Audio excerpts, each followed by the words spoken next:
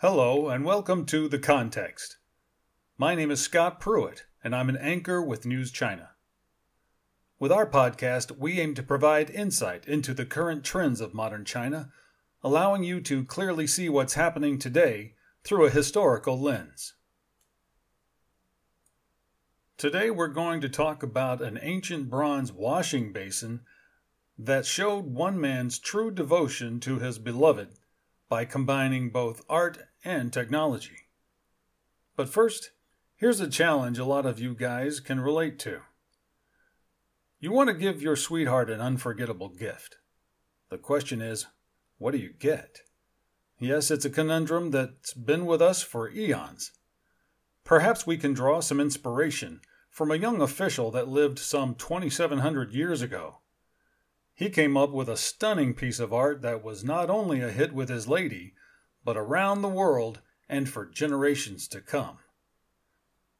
Instead of using gold or silver as one might expect, his gift was a cast bronze wash basin. It was first unearthed by grave robbers in central China's Shanxi province in the 20th century.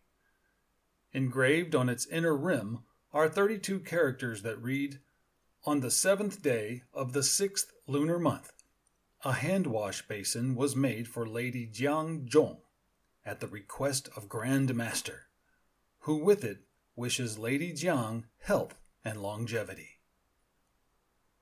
The inscription concludes, "May our descendants forever possess this vessel." Historians called it the Zizhong Jiang Pan, which means the hand-wash basin of Lady Jiang Zhong. Archaeologists identified it as originating from the state of Jin, carbon dating it within range from 770 to 476 BCE during the spring and autumn period. With this information, we can sketch out a rough profile of the piece. The man who commissioned it identifies as Grand Master. This isn't a name, but a senior position within the state of Jin, in charge of rituals and matters involving music. He intended the gift for his wife, Lady Jiang Zhong. Her surname suggests she came from the ruling Jian clan in the neighboring state of Qi. A side note, her given name, Zhong, means she was the second daughter of her family. Marriages like these between noble families of different kingdoms were commonly arranged to cement diplomatic relations. The Jiang clan in the state of Qi were descendants of Jiang Ziya, chief strategist for the founding king of the Zhou dynasty from 1046 to 256 BCE. Many of the Jiang daughters were married off to ruling families in neighboring states. So what exactly makes this bronze ware so special? Unlike today, bronze ware in the spring and autumn period was exclusive to nobility because of the difficulty of casting. Ordinary people could neither afford nor legally own bronze ware. Also, as chopsticks would not be adopted for another 300 years, people most often ate with their hands, making hand-wash basins everyday items. This gave rise to ritual hand-washing, a ceremony widely practiced on important occasions like sacrificial offerings or weddings. For example, when receiving distinguished guests, the patriarch of the host family would pour water using a long-spouted vessel called an yi, while his eldest son would hold a vessel below it called a pan, so the guests could wash their hands. The yi and pan were usually made as a set.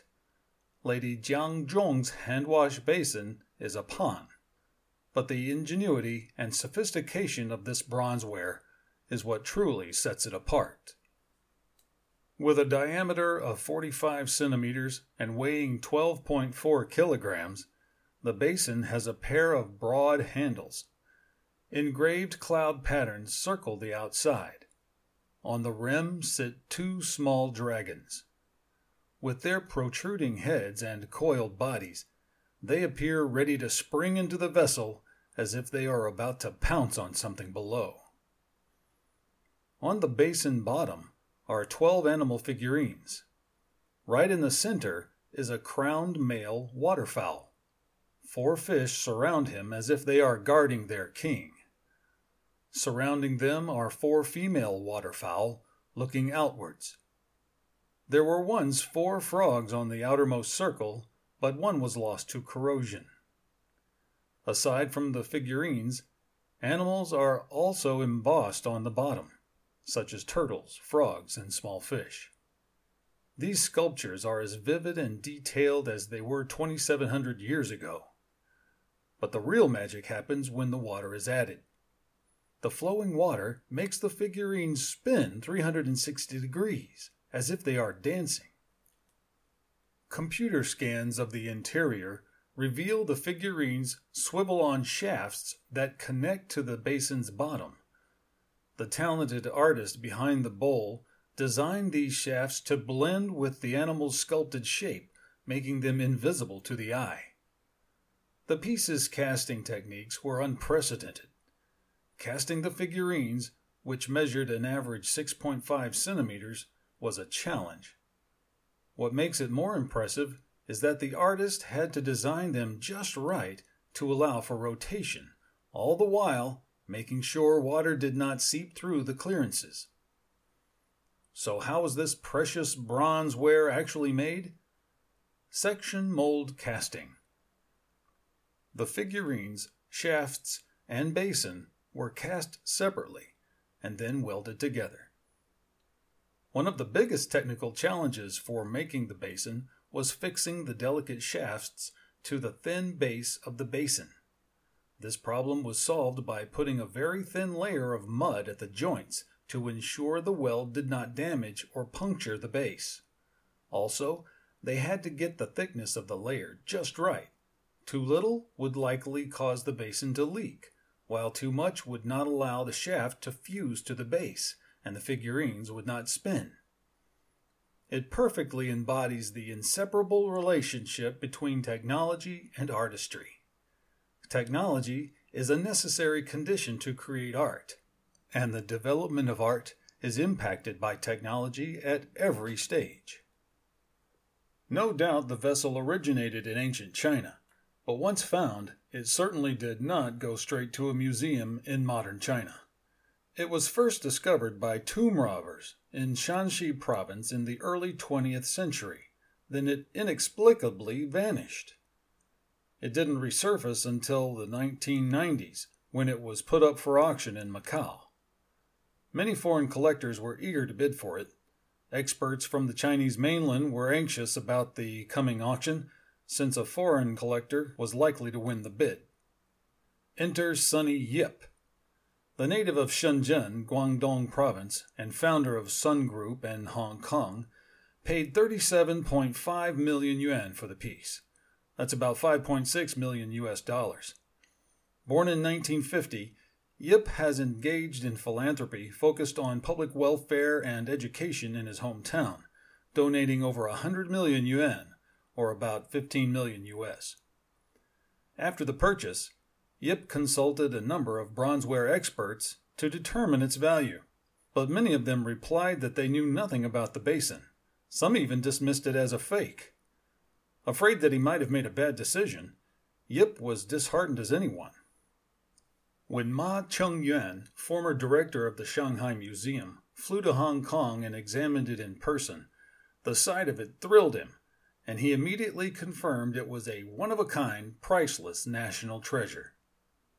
Ma was so excited that night that he barely slept, and he wrote his now widely cited article, Postscript on Zhejiang Jiangpan. He delivered an extremely detailed description of the basin. Yip later learned that the Chinese government had its eye on the basin. It was one of the 2 national treasures that various Chinese embassies and consulates around the world had been tracking for 9 years. During a TV interview in 2002, Ma said that 2 years after first encountering the basin, Hong Kong was about to be returned to the motherland. So he wrote to Yip asking to borrow the treasure for a 2-month exhibition in Shanghai, which was part of the celebratory events. According to Ma, Yip replied that he would donate the piece to the Shanghai Museum. As I mentioned earlier, the basin for Lady Jiang Zhong was originally paired with another vessel for pouring water, known as an E. Regrettably, the E is in the possession of a private collector in New York. Separated by thousands of miles, the two may remain so for the foreseeable future. The fate of the E is shared by many Chinese antiquities. According to incomplete statistics compiled by UNESCO, more than 1.64 million historical artifacts from China are in the possession of over 200 museums in 47 countries, which doesn't take into account overseas private collections. The Chinese Cultural Relics Academy estimates the combined total is close to 10 million. Since 2012, the Chinese government has stepped up efforts to recover and bring back such artifacts. Moreover, favorable policies have been formulated to encourage private efforts on this front. In the past 10 years, over 1,800 of these historical artifacts lost to overseas collectors have been returned to China. If we're lucky, maybe the E will return someday as well. That's the end of our podcast. We want to thank our writer Liu Weitao, translator Eugene Xu, and copy editor JT. And thank you for listening. We hope you enjoyed it, and if you did, please tell a friend so they too can understand the context.